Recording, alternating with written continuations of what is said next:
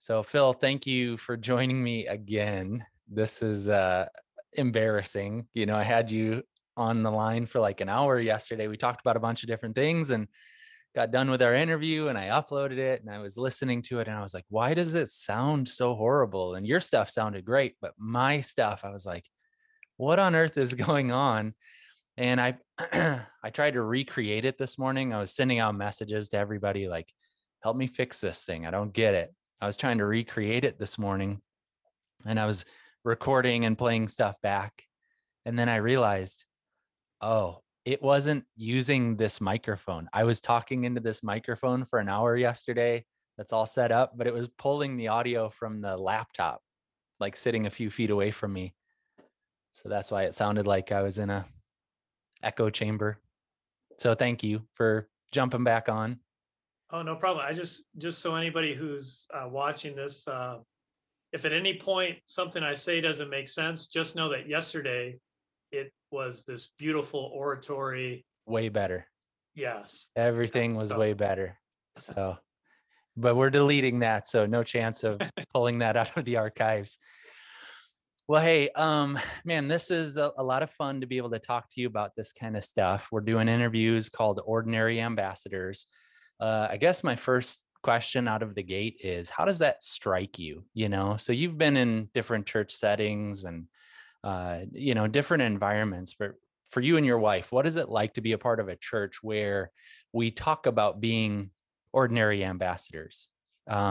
Is it exciting? Is it annoying? Is it overwhelming? How does that feel to you guys? well, it's maybe all of those, not minus the annoying. It can feel overwhelming, but exciting.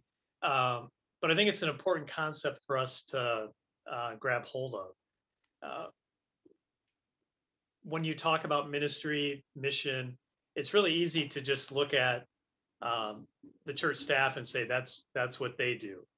Maybe occasionally I have a chance to say something to somebody, but for the most part, it's just about me, taking in what you preach on Sunday, maybe having, a small group study or something like that, and building my faith up. And then that's, sort of the totally encompasses all of what we think about in terms of our spiritual life, but it misses a whole aspect. And thinking about it as being on mission or being um, ambassadors uh, changes our focus. That means that everywhere we go, everything that we do is an opportunity to advance the gospel and do something for Christ. And so it's exciting, but as I said, it can feel overwhelming as well, especially if we're not used to thinking in terms of Sure. that. Yeah, yeah. I'm glad you say that. We talk about it, we preach about it, but I'm glad you're not like, oh man, you're asking me to speak into something that we're not super thrilled on. But yeah, I love the idea of church being about ordinary individuals doing ordinary life, but with gospel intentionality. And so I appreciate that you think in that way and you're, seeking to live in that way. And I hope that people are blessed by our conversation. So you have a really fascinating backstory. You've been in a lot of different environments. You studied and practiced law, then you made a vocational change and you studied and practiced theology. You were in pastoral ministry for a season, and then you're now working at a library. And so, I mean, I'm sure people who are watching this are probably like, huh, how did that happen? What was the transition? So I'd love for you to tell us a little bit about that most recent change from pastoral ministry over to where you're at now. Yeah. So I was the associate pastor at a church, and the senior pastor decided that God was leading him to a different area, so he was moving. And as I reflected on that, I realized that a senior pastor position was not something that would be a good fit for me. I didn't really know if the church was going to ask me if I wanted to do that, but as I thought about it, I said I knew that that wasn't going to be uh, a really good fit. And in large part because, unlike you, preaching was just not something I, felt like I had been gifted or called to. I certainly did it, but it just, my passions lied elsewhere. And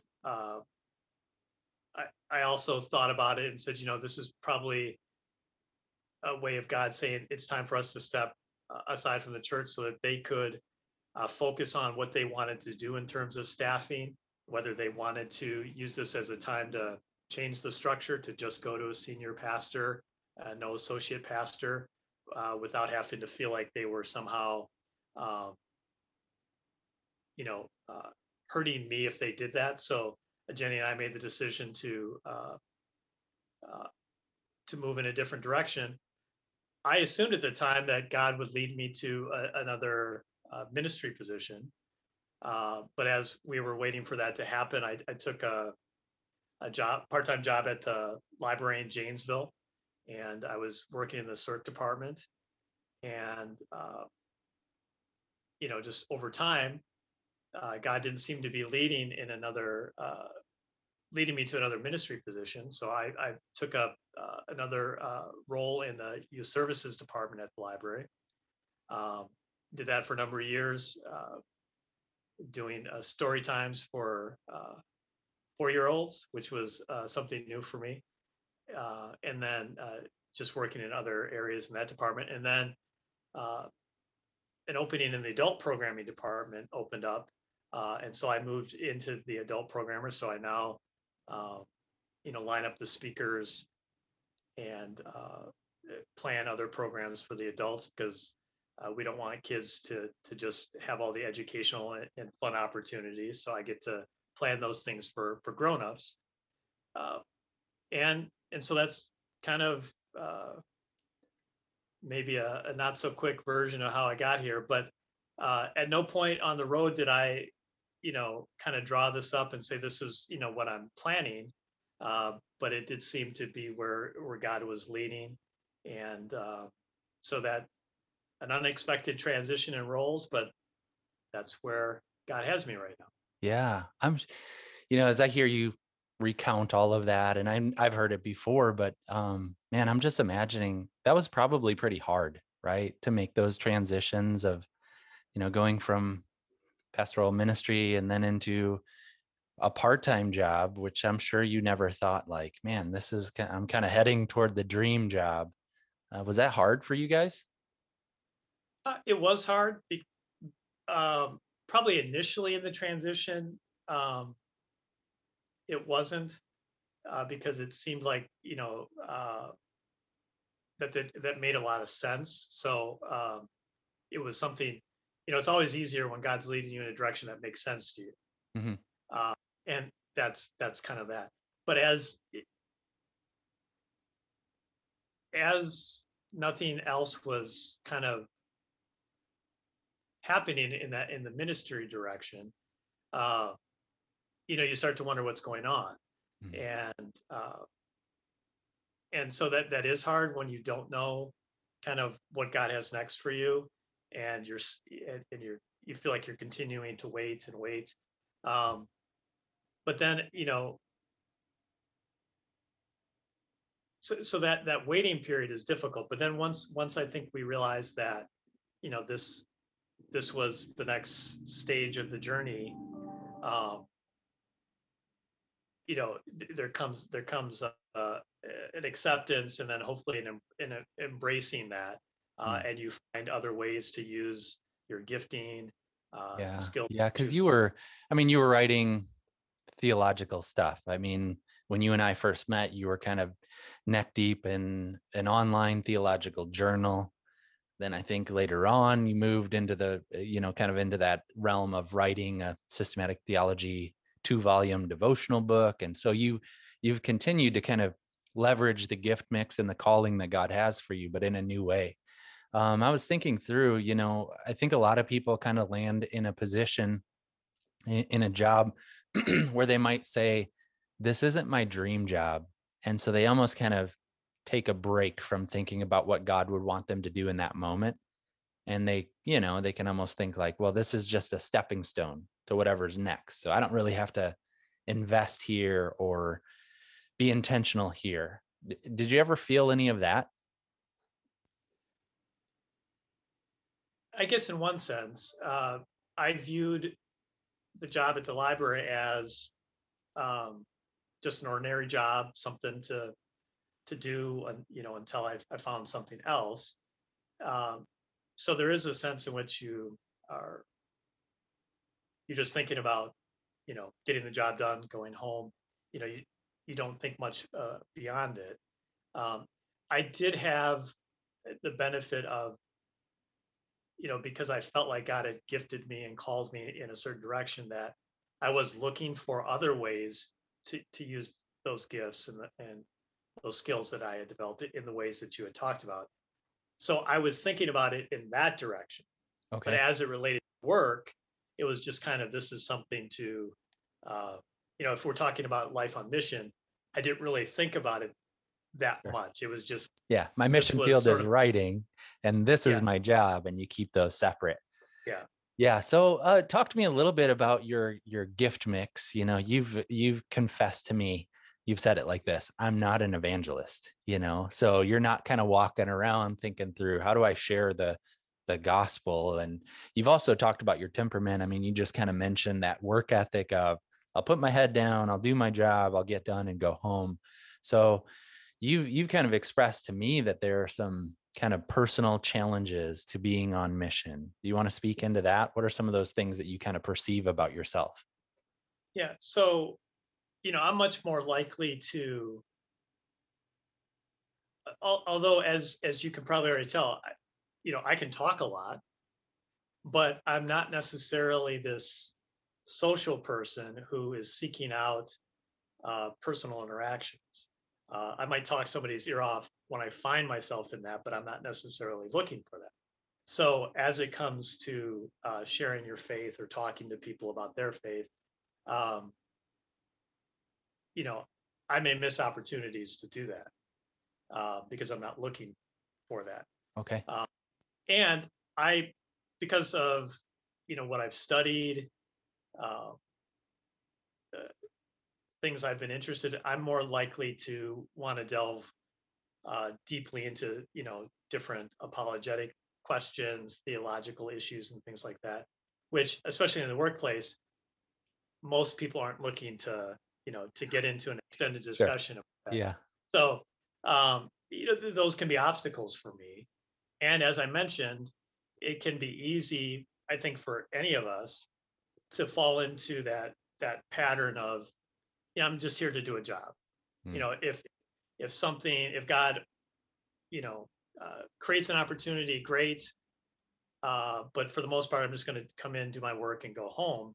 And when we think of what constitutes an opportunity, it's really, you know, somebody who out of the blue says, "Oh, can you tell me about Jesus?" And that's what constitutes an Sure. opportunity. And Kind of that big therefore, dramatic thing. Yeah. yeah, and therefore there aren't that many opportunities. So Sure. if that's my mindset, that's going to be an obstacle because it doesn't happen very often. So you put all those together, you know, it's not, you know, it's not something I'm great at. So when you asked if I would be willing to talk about it, my first reaction was, I'm not really a good example of this. Uh, and despite that, you still wanted me to come on and share all my Yeah, failings. because I think it's important. I know so many of us struggle with a lot of the things you're describing, not being as strategic about those interactions with people, not thinking that the opportunity to share the gospel comes in some big dramatic fashion, and also just feeling a little bit ill-equipped to do it, for a variety of reasons. So when we talked about this, I was like, you know what, that's a good note to strike, because there are so many other people in our church who feel that same way, who would struggle with saying, yeah, I'm living on mission and I'm doing a great job at it. Like, I don't know if there's a bunch of us that can do that. So I appreciate your honesty. Let me ask this then. What are some things that you have done or could do that would help you to be more intentional on that front, just kind of some practical things maybe? Yeah, I think one thing that would be important for me to keep in mind uh, is kind of what I had alluded to just a bit ago, that you know an opportunity that the Holy Spirit might be presenting is not this, doesn't have to be this dramatic question that somebody asks, or this obvious uh, question, and it doesn't have to lead to a sort of full blown gospel presentation where the person accepts, puts their faith in Christ, at the end of it. Most people, you know, any given person might be in different spots in their life and further away or closer.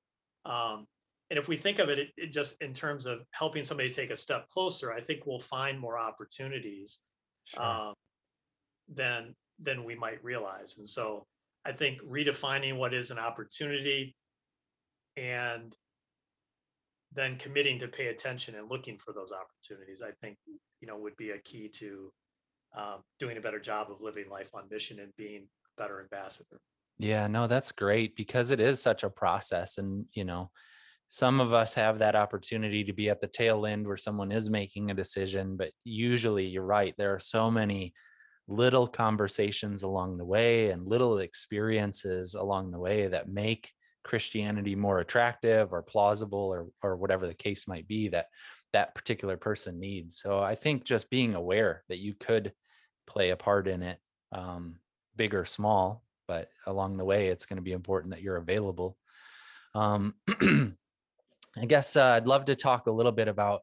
So you've mentioned to me before when you were first at the library, you kind of had an MO, like everyone knew this is former pastor Phil, former attorney Phil. And so that probably almost gave you like a little bit of a, on road to those sorts of conversations. Has that kind of faded away now that you've been in this role for a long time?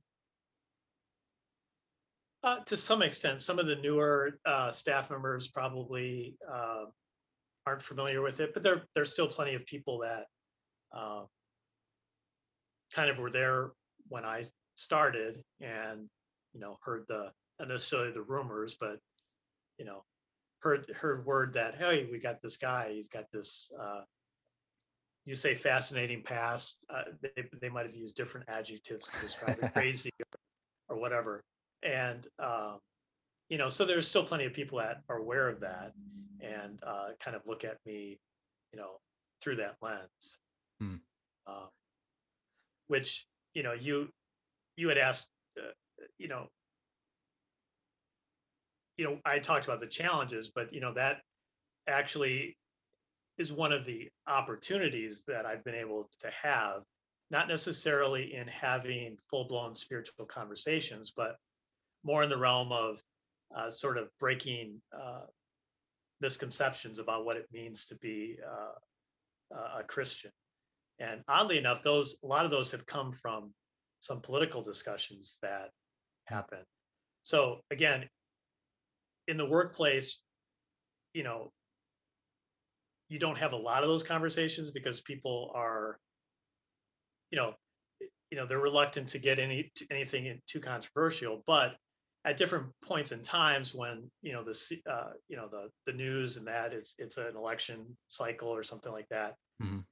they're bound to pop up. Sure. And um, so people knowing my background, knowing that I come from a more evangelical Christian perspective, and that you know that forms an image in their mind, and they have this set of, so he's going to think this, he's going to be this way. And uh, as we had those political conversations, I think people were able to say, well, he's much more level-headed, respectful of my position. He really wants to know why, what I think or why. He's not just, forcing his opinion down my throat. Um, I think that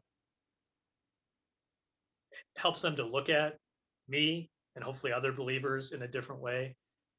In a related sort of thing, as they watched me do my job and interact with patrons, especially in the youth service department, as I would do stories and I could be silly, um, and have an opportunity to treat all families with respect and help everybody, regardless of what their situation might be. Again, that maybe challenges a sort of, preconception of, what I might have been like. Mm. Uh, and again, those in and of themselves aren't, you know, enough. Nobody's gonna become a believer as a result of having a preconception, shattered. But that can be the opening that leads to another conversation that can lead to, or if it's not me having that conversation, somebody else that they meet, and maybe they're more open to it because they say, "Oh, maybe I shouldn't just dismiss, their perspective just because they're come from an evangelical perspective." Yeah. And that's so much better than reinforcing their preconceptions, of like, oh, Christians are, rude and mean and dismissive of other opinions and, stoic and unable to be compassionate, some of those things that maybe did get toppled down by observing you. So I do think that's a beautiful thing.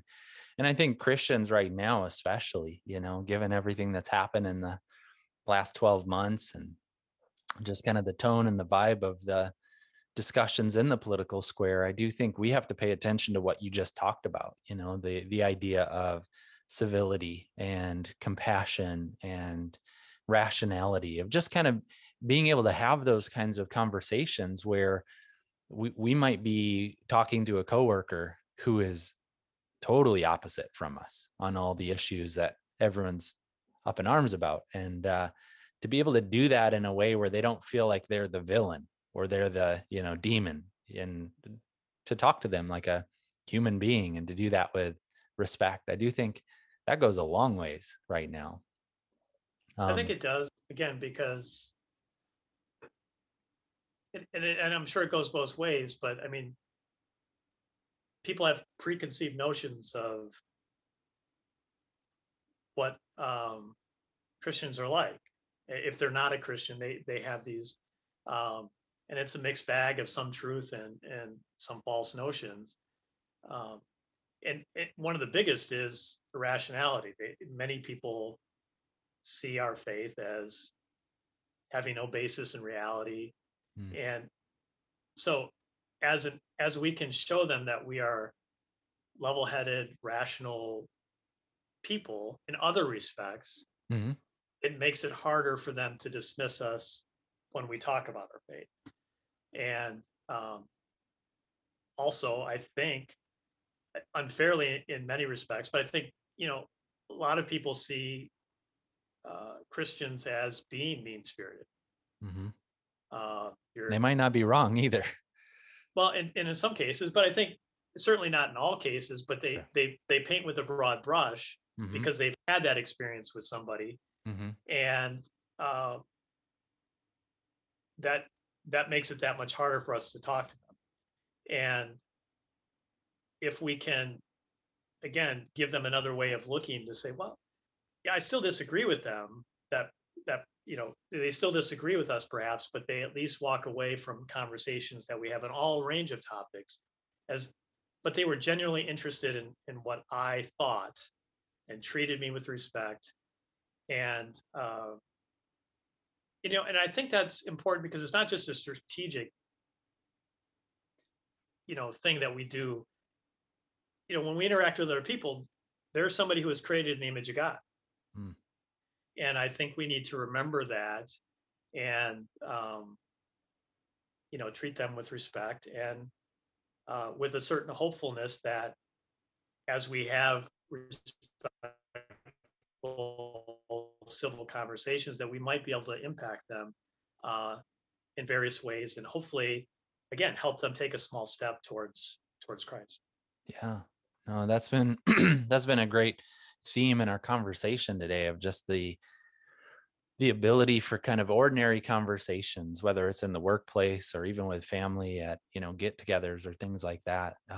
The content of the conversation, but the vibe of it as well, I think has an opportunity to influence. So I'd love to just kind of play the tape forward a little bit and just think through, okay, if you're doing this really well, if other believers are doing this really well in your place of employment, like what are some of the things that we could pray toward and hope toward would come true if this were, we were living on mission, being really strategic and intentional, living life with our eyes open, caring for people right in front of us. What do you imagine that could look like? Well, I mean, if as a church, you know, not just little c, but big C, if we could, all of us, embrace that idea of living life on mission and, treating, you know, all of our conversations as in some sense an opportunity to advance the gospel. I think non-Christians would have a transformed view of us, and they would uh, uh, more often come to us for guidance and support and to answer some tough questions about life, which would then give us an opportunity as we sort of reach out to them in those arenas that other conversations could open up, so that we'd have people who are feeling loved and supported, and ultimately giving us a hearing on our faith, and ultimately having a large number of those people um, turning to Christ as a result of it. Mm. You know, I don't know if that's concrete enough, but Yeah. that kind of thing, it's difficult.